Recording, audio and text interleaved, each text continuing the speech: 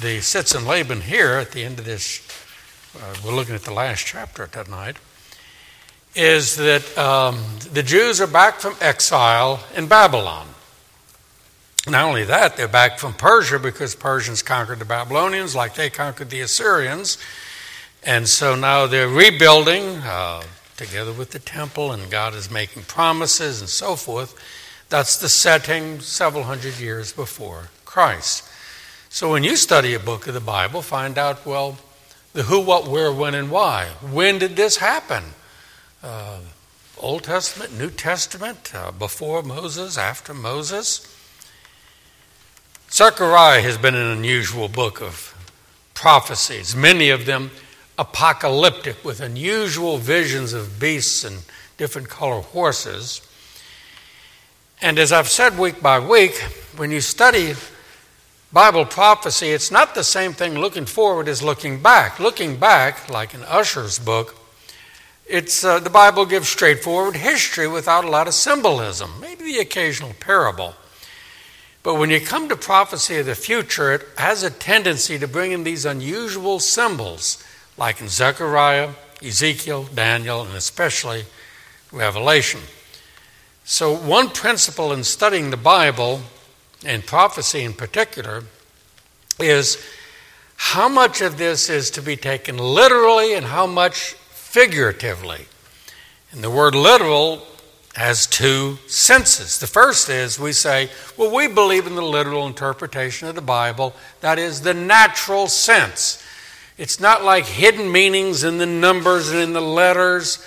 That's still popular with cults and people that don't want to just take it for what it is. But the other sense of the word literal means that it's not figurative language, but highly symbolic. So we believe in that first sense, but the second one you have to be careful. You don't want to take literal, that is non-figurative, something that is figurative. I wonder if you could name a few examples in the life of Jesus. John chapter 4, Jesus went to the woman at the well and said, give me some water. And she was saying, well, what are you doing talking to me? You're a Jew, a man, and I'm a Samaritan woman. And so she was a little wary, and Jesus said, well, if you would have asked me, I would have given you living water. And she took that literal and said, living water? Mister, you don't even have a bucket, and the well is deep. I'm not talking about this water. I'm talking about figurative of other water, which was the Holy Spirit. But the previous chapter, chapter 3, you find another person that should have known better, Nicodemus. And Jesus said, you have to be born again. He took it literally, not symbolically, and said, wait a second. You mean back in my mother's womb? No, figurative.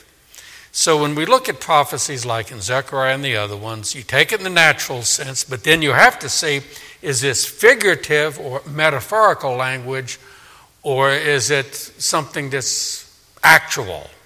So keep that in mind. Another biblical principle of prophecy, some of the prophecies, especially those with the highly symbolic figures of speech, you can study and you can study and study, and you still can't figure out because God's not going to give the meaning until that event happens. We find examples in the Old Testament and the New where God had predicted. There's usually double fulfillments. There's one in the near future and then another one in the far future. And when that near future one happens, they say, this is what was predicted. Now we recognize it. One example of that is in Matthew 24. Jesus predicted that the Romans would come in, take over Israel, and they would back off, and that Christians would leave. He says, when you see the city surrounded, get out. And they probably wondered, the Romans? Well, they rule our country, but they let us have freedom of religion. Jesus said, not for long, within one generation. But they said, well, what's this about getting out and heading out in the desert? But in, 60-something AD, the Romans surrounded, and there were Christians there. There were over 1 million people in the city, but several thousand were Christians. And the Romans said, we're going to lay siege and come out with your hands up, or you're all going to die or be made slaves. Then they backed off, And the Christians said, that's what Jesus said. Let's go. And Jesus had said, don't take time to pack a suitcase. Get out, because there was like a 24-hour period where the Romans said, you can get out. Only Christians left, and they went out into the desert, probably the area called Petra, because they didn't understand that prophecy until it came to pass. And there are other examples like that. So, I'll say that for this reason. All of us get naturally curious about the future. What does the Bible say? We're going to get to that a little later in tonight's study. And so some people go overboard and they set dates for the coming of Christ. They don't realize, first off, there are some things we can't know until they come to pass. And also know the difference of figurative and literal. Okay, there's our introduction. Tonight we do the last chapter of this unusual book we've been studying for several months. Verse 1. Behold, the day of the Lord is coming, and your spoil will be divided in your midst. The Bible often mentions the day of the Lord, and again, this is where it's helpful to compare Scripture with Scripture. Sometimes that phrase is referring to something in the near future when God will do something either by way of judgment or blessing. It's like God says, step aside, this is my day. Like the old saying, every dog has his day, God has his day. But those also days of the Lord prefigure the ultimate day of the Lord, which is the second coming of Christ, which we'd call the apocalypse, doomsday. And so this is probably looking far to the future. The day of the Lord is coming, and your spoil will be divided. Now, how this comes to pass is a little difficult to understand. But you have to see that it's already predicted other things in previous chapters. Okay, verses 2 and 3. For I will gather all the nations to battle against Jerusalem. The city shall be taken, the houses rifled, that is plundered, the women ravished. Half of the city shall go into captivity, but the remnant of the people shall not be cut off from the city. Then the Lord will go forth and fight against those nations as he fights in the day of battle. What's this predicting?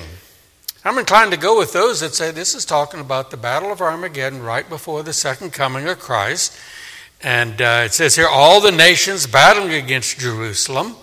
And that will be the area in which Jesus comes. We'll look at that in a minute. And so it's like they're all coming against not only Israel, but against God's people, including Christians that will be there, and they're going against God. And God says the city will be taken, all these people coming in, it'll be a terrible thing. But then the Lord will fight against them in verse 3. And this has been interpreted in various ways, that all the world really hates God and they hate God's people. And the time will come, they say, we've had enough of them. Just like Hitler said, enough of the Jews, kill them all. If you read about this in the book of Revelation, they'll go after Christians. We've had enough of Christianity, persecute them, kill them, whatever. And they'll begin this, and then God intervenes at the second coming and rescues his people. And that's what it says in verse 3. The Lord will go forth and fight against those nations as he fights in the day of battle. And in that day, verse 4, his feet will stand on the Mount of Olives, which faces Jerusalem on the east, and the Mount of Olives shall be split in two from east to west, making a very large valley. Half of the mountain shall move toward the north, and half of it toward the south. Now, when you interpret the Bible, in addition to see how literal and figurative and the sits and Laban, when you see a personal pronoun, you have to say, who's this talking about? Look at the verse. In that day, his feet. His who? The feet of the Lord from back in verse 3. The Lord will go forth. His feet will stand on the Mount of Olives. Now, before Jesus came, kind of picture yourself before Jesus came, and let's say you're in the synagogue. Let's say you're even the rabbi. And you come to this, and you're trying to preach on it, because that's what the rabbis did. And I'm sure they either did this. When men get curious, they scratch the back of their neck, or if they have a beard, they do this. The rabbis would probably pull on their beard and say, hey, what is this talking about? The Lord standing on the Mount of Olives? How can he do that? He doesn't have a body. It didn't occur to them what we see looking back. In other words, when this came to pass, the early Christians said, yes, this is talking about Jesus, who's God that took on a human body. And they tried to preach that, and the rabbis stroked their beard again. Really, is that what it's saying here about God taking on a body? It's like what Solomon prayed in the Old Testament when we dedicated the temple, and he said, this can't hold the Lord. Even the universe can't hold the Lord. Interesting verse. Then he says, will the Lord stand on the earth? Martin Lloyd-Jones preached on that and said, yes, that's what happened at Christmas. Jesus came and stood on the earth for the next 33 years. And I preached on that verse at Christmas once. So this is talking about his feet. Whose? God's feet, which means he has to have a body, the incarnation, and will stand on the Mount of Olives. Now this is not talking about his first coming, because remember the context is the latter days leading up to the second coming. So this would be his second coming. When Jesus returns, his feet stand on the Mount of Olives. How do I know? You remember Acts chapter 1, the ascension. 40 days after Jesus rose from the dead, he met with his apostles on a mountain, probably the Mount of Olives, and he went back up to heaven from there. His feet were no longer on the earth. He went up, and they saw him disappear into a cloud, going back into heaven. Angels appeared, and they said, why are you looking up into heaven? This same Jesus will come as he left. How did he leave? From the Mount of Olives, going up in a cloud. The Bible says he's going to come back in a cloud and land in that specific place, where his feet will stand on the Mount of Olives. Now that's just outside of Jerusalem. Has anybody here been to Israel and Jerusalem? Matt, you were baptized in the River Jordan. Did you go to the Mount of Olives? Yes. Yeah, it's kind of a tall hill overlooking Mount Zion, where Jerusalem is, which is also a hill. And it's mentioned several times in the Gospels. Some scholars think it's also the Mount of Transfiguration, but that mountain is not specifically identified. But what is interesting is Matthew 24, Jesus with the apostles, and he's just rebuked the Pharisees, called them hypocrites 7 times. And as they're leaving the temple, the apostles were just struck by the beauty of this temple that Solomon had built and tore down, is rebuilt. Magnificent. Kind of like someone from the sticks going to New York and say, all these tall buildings. And they said, look how beautiful it is. And it had gold on it and all of this. And Jesus said, it's all going to be torn down one day. When? And that's when he gave the prophecy about one generation in the Romans. But it's very interesting. He then went to the Mount of Olives and continued that discourse, and that's known as the Olivet Discourse, where Jesus predicted his second coming. And that's a hint about him being the Messiah coming back another time, feet landing on the Mount of Olives. And it says here it'll be split. I take that in a literal sense. You could say, well, it's figurative, but it's going to happen when he comes. Now, there have been earthquakes earlier. Verse 5 mentions one. But this is probably not a natural earthquake, but God does use natural earthquakes. This will be a special one. And again, you have to interpret certain geological and cosmological events in the Bible. How did this happen? Not only is it figurative or literal, but was it supernatural or natural? For example, Joshua at the Battle of Jericho, the walls came tumbling down. I remember talking to someone that I knew at seminary, a few years older than me, brilliant as can be, high IQ. And he says, yes, that was simply a natural earthquake that crumbled the walls down. But the amazing thing is that God told Joshua, it's going to happen. And I said, well, that's a nice interpretation, but it seems to me it's more of a supernatural intervention of God at just the right time, doing the right thing. So we have to look at events like that and say, was this a natural thing or was this a divine intervention? Of course, God's behind all natural things, but some of them you'd have to say are supernatural. Which brings us to verse 5. Then you shall flee through my mountain valley, created by this splitting of the mountain. For the mountain valley shall reach to Azal, and you shall flee as you fled from the earthquakes in the days of Uzziah, king of Judah. So it mentions a previous earthquake. There are a number of earthquakes in the Bible, including when Jesus died. Remember this morning I mentioned the darkness. Think of the other things that were happening. It became dark. I like to say it became sunset at high noon.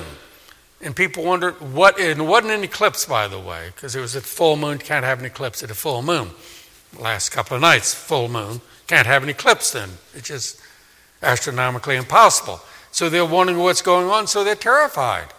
And not only that, here comes this rumbling of the earthquake, possibly a storm with lightning. God was doing something. This was supernatural phenomena telling them, don't you see what's happening? God uses earthquakes.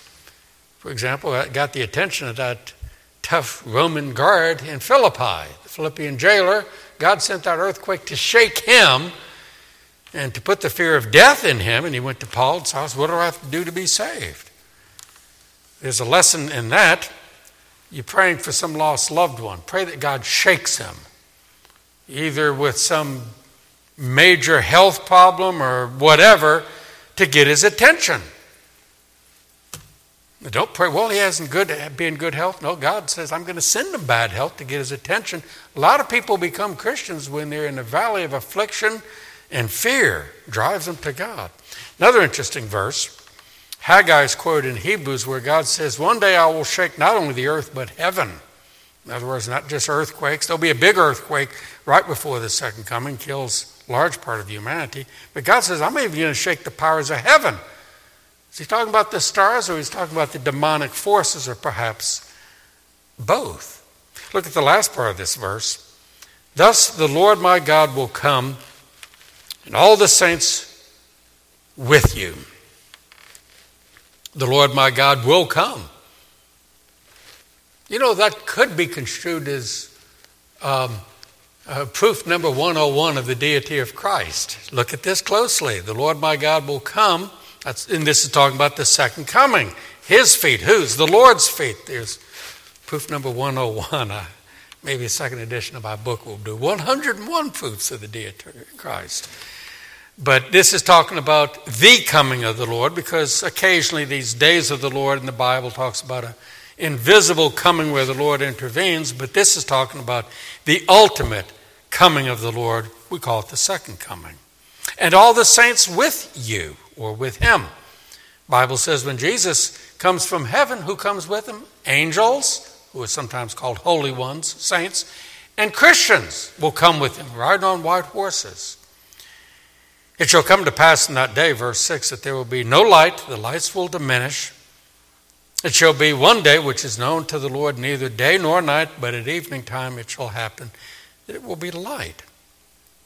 Darkness, as we preached about this morning, darkness and light. So there'll be no light. And that's probably literal, because there'll be all these things happening in that period called the Great Tribulation leading up to the second coming. The moon turning red and the lights going out. And it's God, again, trying to get people's attention and warning them, but nobody repents. But this would be literal darkness, just like, you remember at Calvary, that darkness for several hours. And then the darkness in Egypt. Remember all those plagues to get their attention, especially Pharaoh, let my people go. And there's going to be darkness everywhere. But curiously, this is an echo of Egypt. That's also important in interpreting prophecy. Did something like this happen earlier? You can't understand Revelation without seeing so many allusions to things in the Old Testament, such as in Egypt. So it says, in that day there'll be no light. There was darkness all over Egypt. But then it says, there'll be neither day or night, but at evening it shall happen, there'll be light. That is an indirect allusion to what happened in Egypt. You know where I'm going with this? Darkness everywhere, except in the Jews' homes. I'm sure the Egyptians said, where'd that light come from? Someone wrote a little book about Ephesians and alluded to that and called it light in their dwellings. And you could draw from this some light, some application. The world is in Stygian darkness. But yet God gives light to his people. It says here, there will be light, but only for God's people. The rest of them are groping about in darkness of sin. So the principle here is God's intervention in Bible history prefigured ultimate fulfillment in the first and second coming of the Lord Jesus. One other lesson, verse 7. It shall be one day which is known to the Lord. And you could put in there, which is known only to the Lord. You know where I'm going with this. We're naturally curious. When's this going to happen? That's exactly what the apostles asked Jesus when he said, this is all going to be torn down and there'll be the coming of the Son of Man. So they asked 3 questions. When is this going to happen? And what's the sign? And they said it's all going to happen at once. Jesus explained to say, no, it's going to take 2 stages, 70 AD and then later at the second coming. But they wanted to know, when is this going to happen? And then a few weeks later, when Jesus ascended, one of the last things that they asked him was, at this time are you going to restore the kingdom to Israel? And Jesus said basically what? None of your business. I'm not going to tell you. It's not for you to know the times or seasons the Lord has placed in his own authority. And so we're naturally curious, but the Lord says, are there certain things that are known only to me, such as the date of the second coming? Prophecy experts always think that they can predict when Jesus is coming, next Tuesday at 5 o'clock and things like that. Ignore them all. Bible says the secret things belong to the Lord our God. The things that are revealed belong to us. Don't pry into unrevealed secrets such as this. In that Olivet Discourse, Jesus said, nobody knows the day or the hour except the Father. And you're not the Father, so don't ask. He's not telling you. Don't guess. It's known only to the Lord. What about when Christians say, I want to know when Jesus... What if we could find out? That would change everything in our lives. We'd probably quit our jobs, start evangelizing, say, well, Jesus is coming next week. There's one reason he hasn't told us when. There's something about us that we're just naturally curious. For example, you tell someone, I've got a secret about somebody. And they're going to say, well, tell me, what is it? I want some gossip. You say, no, I can't tell you. Well, you remember Delilah nagged Samson for his secret, and he gave in. But God's not going to give in with our prophecy nagging. But there is such a thing as an undue curiosity about certain things in the spiritual realm. Now, there are secrets God's not going to tell us. They're known only to the Lord. Secrets about the Trinity and other things that we can't even ask questions about, let alone know the answers. But there's a misuse of this, not just trying to find out the day of the second coming, but outside of Christianity, there's a practice where people try to find out secrets in order to get secret power or secret knowledge. You know what that's called? The occult. Look it up. The word occult means secret stuff that you can find out by going through some mystical ceremony at some coven or something like that and break sticks and burn black incense and candles and chant, and you can get secret power to cast spells or secret knowledge. And the Bible utterly forbids all that. Think of that when Halloween comes in a few weeks. Ouija boards and so forth. But that is an outgrowth of the natural tendency for curiosity about secret things. We need to know where to draw the line between what is revealed and what has not been revealed. Verse 8 now, in that day, notice how often it keeps saying, in that day, one day, the day of the Lord, it shall be that living water shall flow from Jerusalem, half of them toward the eastern sea, half of them toward the western sea, that would be the Mediterranean Sea. In both summer and winter it shall occur. What's this predicting? Some take that literal, just like the splitting of the Mount of Olives and the different valleys being created. And they say, well, then there'll be waters coming out of that, because, there's water under the ground, and sometimes it comes up in a spring or a gusher. Perhaps, but I'm inclined to think there is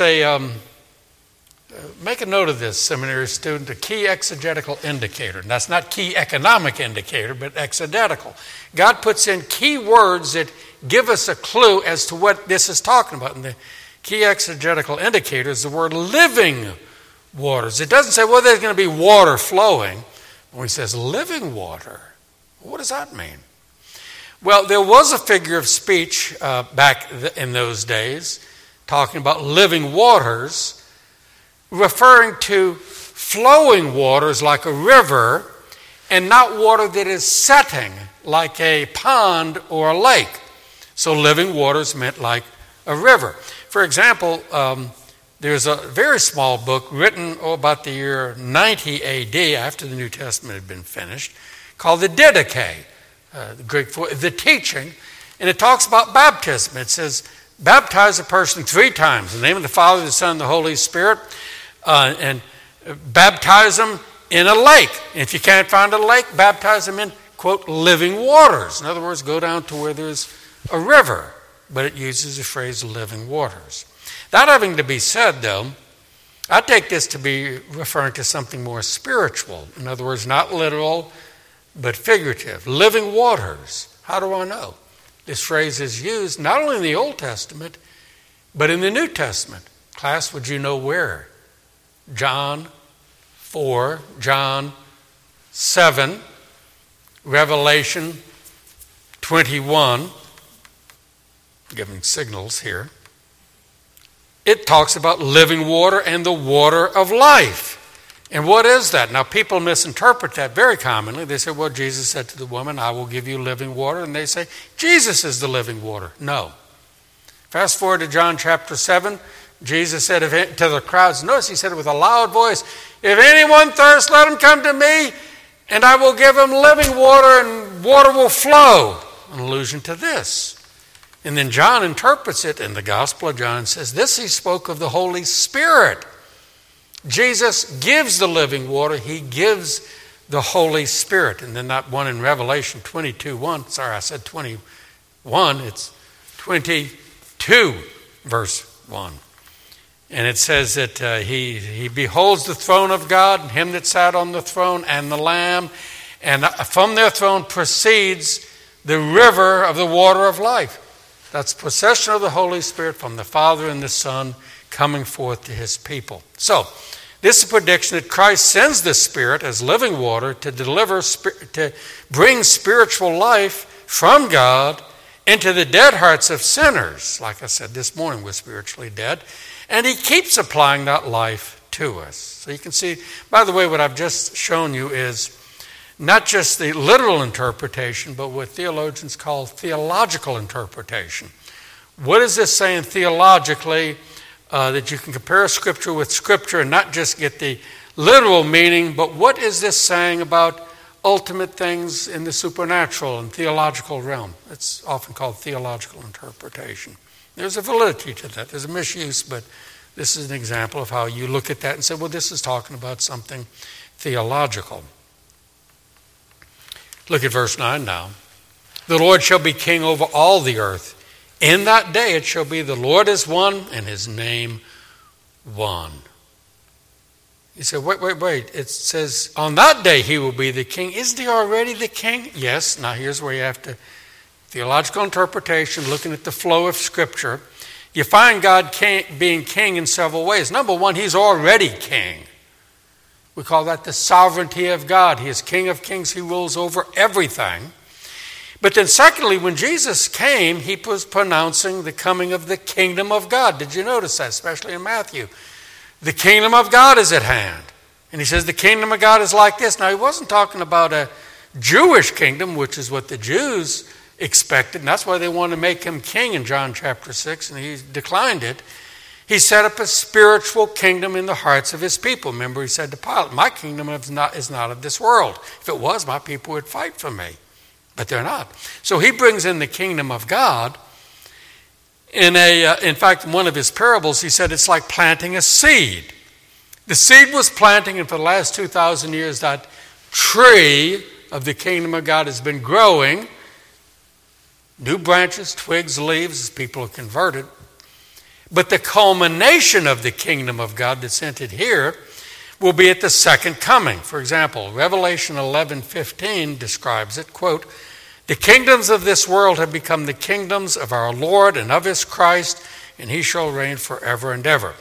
the ultimate overthrow of the kingdom of the devil will be accomplished. There'll be no doubt around the world who is boss and king. And that's the Lord Jesus. He will finally establish it. And of course, at the end of the millennium, a little rebellion, it puts it down in a flash. And that's what it's predicting here. He will be the ultimate king. But notice what else it says. The Lord is one and his name one. Now, if you're a Bible student, you know what this is. It's an allusion. By the way, I use the word allusion, not illusion. Illusion starts with an I. It means like something that's not really there, an optical illusion. Allusion, starting with an A, means something you are alluding to, referring to something directly or indirectly. This is an allusion to what? Please, someone tell me. The Lord is one. Yes, what is that? Shout it out. Pretend you're Jewish and say it with holy reverence. The Lord our God, the Lord is one. Most important verse in the whole Hebrew Bible. Ask your Jewish friends, do you know the Shema? And they say, I'm Jewish. I can say it to you in Hebrew.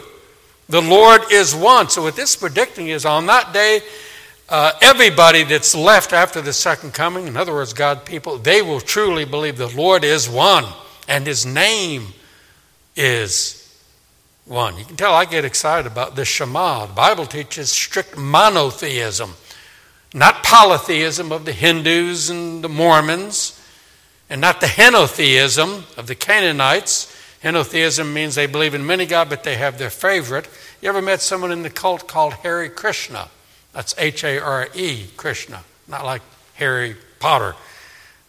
They believe in many gods because they're Hindus, but their favorite is Krishna. The Bible does not teach polytheism or henotheism or pantheism or atheism. It teaches biblical monotheism. How do I know? The Lord our God, he is one. And especially you find this in Isaiah 44 to 48. He is the one and only God. I'm the first and the last. Besides me, there is no other God. We need to believe that and tell people, not only is there a God, there's only one God. Please say amen. The Lord is one. Quickly, we'll continue the chapter. All the land shall be turned into a plain from, now here's some interesting names, from Geba to Rimmon, south of Jerusalem. Jerusalem shall be raised up and inhabited in her place, from Benjamin's gate to the place of the first gate and to the corner gate, and from the tower of Hananiel to the king's winepress. The people shall dwell in it, and no longer shall be the utter destruction, but Jerusalem shall be safely inhabited. I think that following the chronology of Zechariah and other places, it's after this major topological changes, such as the splitting of the Mount of Olives, there's going to be peace. By the way, look at this. It goes on to mention this plague, but all the land will be turned to a plain. Remember, John the Baptist came and said, make the path straight. That which is high is going to be brought down. That which is low is being brought up. Figurative speech, but probably at the second coming, God's going to have an intervention and even change the topological structure. And that wouldn't be the first time. What was the first time? The flood. You remember 2 Peter? People say, oh, everything's continued since the beginning. And Peter says, no, they have not. God intervened with the flood and created deep valleys like the Grand Canyon, did it very quickly. And then mountains were pushed up. Before that, it was more flat. But so at the second coming, there's going to be great topological changes. It'll be major. And then it says here, this plain from these mountains will be very straight. Jerusalem will be raised up and inhabited. Now, I'm not sure about all these gates because you remember there are 12 gates and so forth. And there's the water gate and this gate and that gate. And then it mentions the king's wine presses. Verse 11, the people shall dwell in it. No longer shall there be utter destruction. Jerusalem will be safely inhabited. In other words, peace at last. What did the angel say in Luke 2 when Jesus was born? Peace on earth. But then Jesus basically said, not yet. I've not come to bring peace, but a sword. But he is the Prince of Peace. Starts in the inner kingdom of our heart And then later at the second coming, he crushes all of his enemies, including the demonic forces, and he sets up peace. Whether you're premillennial, amillennial, or whatever, eventually it's going to end in total peace under the Prince of Peace. When? I think that this is talking about after the apocalypse of the second coming and therefore the millennium, because millennium is in chapter 20 of Revelation following the second coming of chapter 19. But either way, it's going to be perfect peace in eternity and in the new heavens and the new earth, heaven on earth, peace at last. Brings us to verse 12. And this is a kind of a gutsy prediction. This shall be the plague with which the Lord shall strike all the people who fought against Jerusalem. Their flesh shall dissolve while they stand on their feet. Their eyes shall dissolve in their sockets, and their tongue shall dissolve in their mouth. Now, when I was young, the prophecy expert says, well, this means there's going to be a nuclear holocaust because this is what happens. The elements all melt.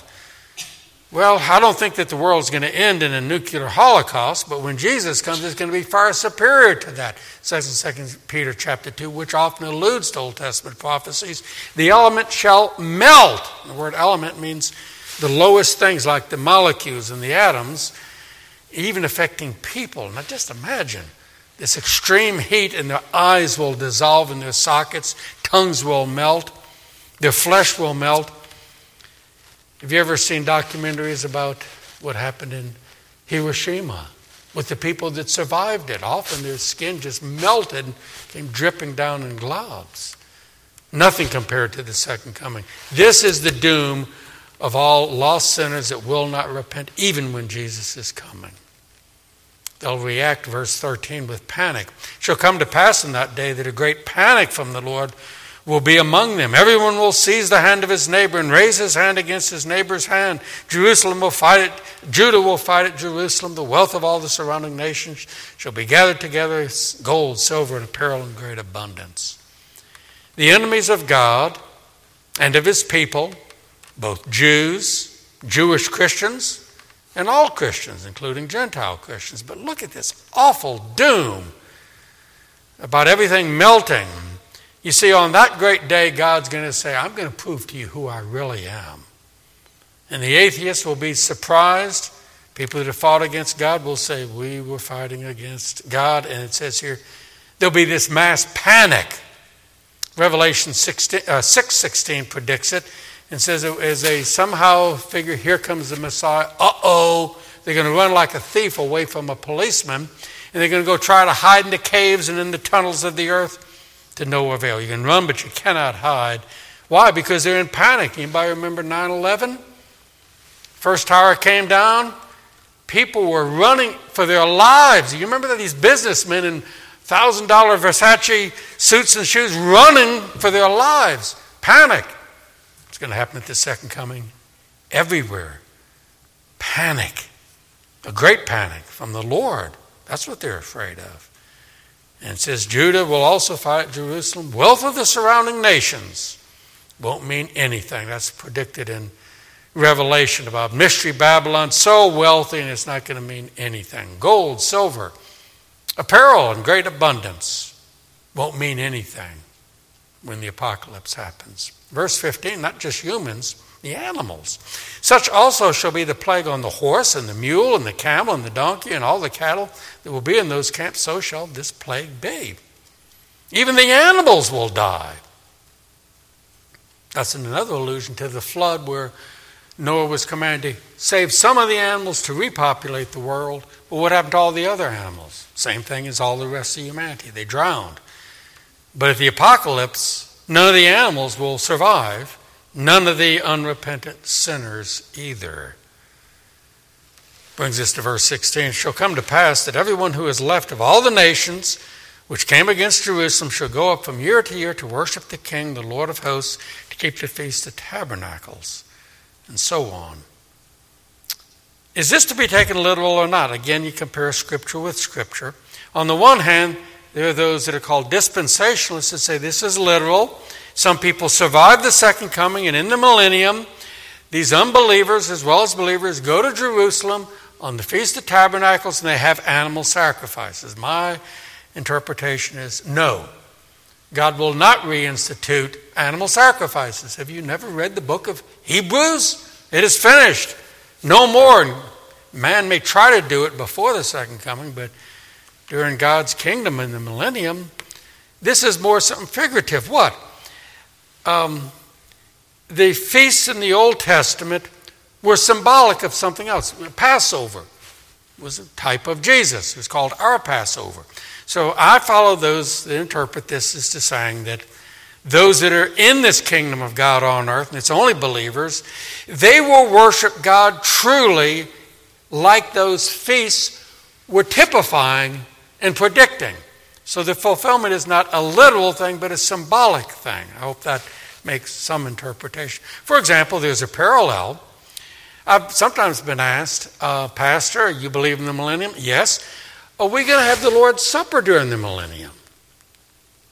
Did not Jesus say at the end of the first Lord's Supper, I will not celebrate it with you again until I celebrate it with you in the kingdom of heaven? So they said, okay, maybe there won't be animal sacrifices, but are we going to eat and drink communion once a week, once a month, once a day, whatever, for 1,000 years? My answer is no. We don't need it. How do we celebrate the Lord's Supper?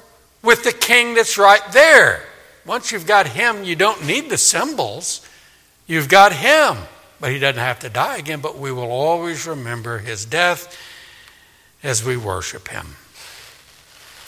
Verse 17, it shall be that whichever of the families of the earth do not come up to Jerusalem to worship the King, the Lord of hosts, on them there'll be no rain. Now, I'm not sure how that applies to the future. I'm not a prophecy expert that likes to guess, so I'll just say I'm not quite sure what this means. But there is a lesson here theologically. If the family of Egypt will not come and enter in, they shall have no rain. Remember the plagues on Egypt. They shall receive the plague with which the Lord strikes the nations who do not come to keep the Feast of Tabernacles. This shall be the punishment of Egypt, again alluding back to the Old Testament, and the punishment of all the nations that do not come up to keep the Feast of Tabernacles. My interpretation, what we call theological interpretation, is what is the theological principle here? Not just the where and the when, but the why. Why do people truly worship God? Because they are true believers. Those that are not true believers do not truly worship God, therefore they will be punished. Lastly, verses 20 and 21. In that day, the final day, God settled all accounts. Holiness to the Lord. Notice in capital letters. Shall be engraved. Let me comment on that. If you study the Greek at that time, everything is in big letters, and then in the Middle Ages, capital letters. Same thing with Hebrew. You look at a Hebrew manuscript or a Hebrew Bible, every now and then they put a word in very large Hebrew letters, and that's why it's in capital letters here. In that day, holiness to the Lord shall be engraved on the bells of the horses. The pots in the Lord's house shall be like the bowls before the altar. Every pot in Jerusalem and Judah shall be holiness to the Lord of hosts. Everyone who sacrifices shall come and take them and cook in them. In that day there shall no longer be a Canaanite in the house of the Lord of hosts.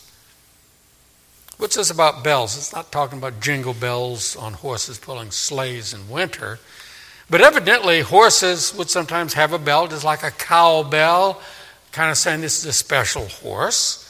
So what God's saying is, though other animals have been killed with unbelievers, there's going to be some big change. Holiness of the Lord will be everywhere.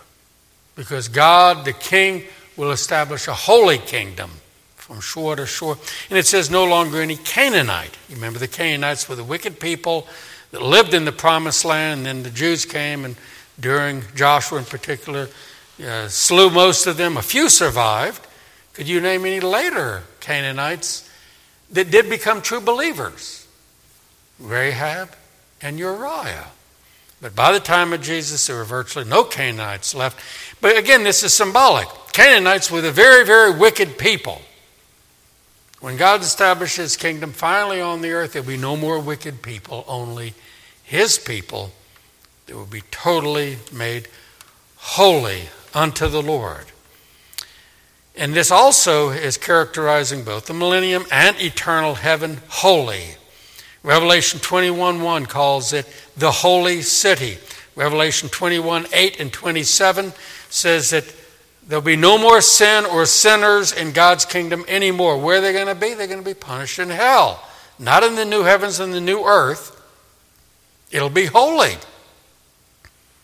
In fact, chapter 22, verse 11 says, let him that is filthy be filthy still. Where? In hell. But let him that is righteous be righteous still. Where? In heaven. Holiness to the Lord.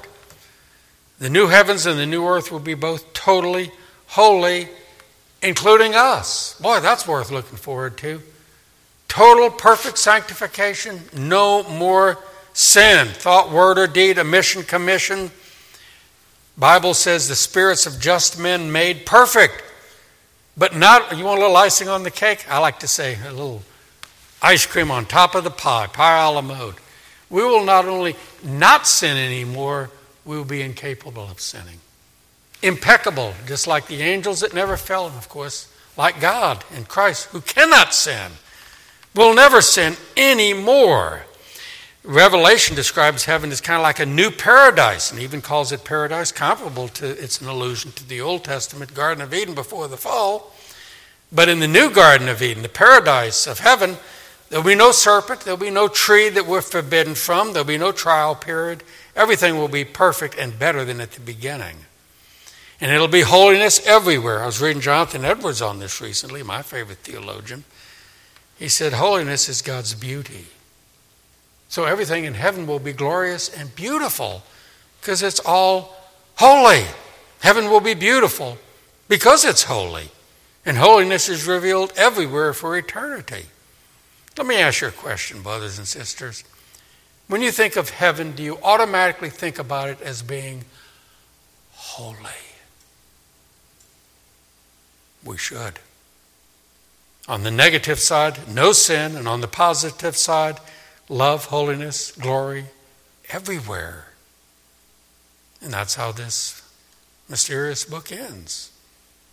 And it ends not only my teaching on Zechariah, but now I can say I preached through all the 12 minor prophets and also Daniel to boot.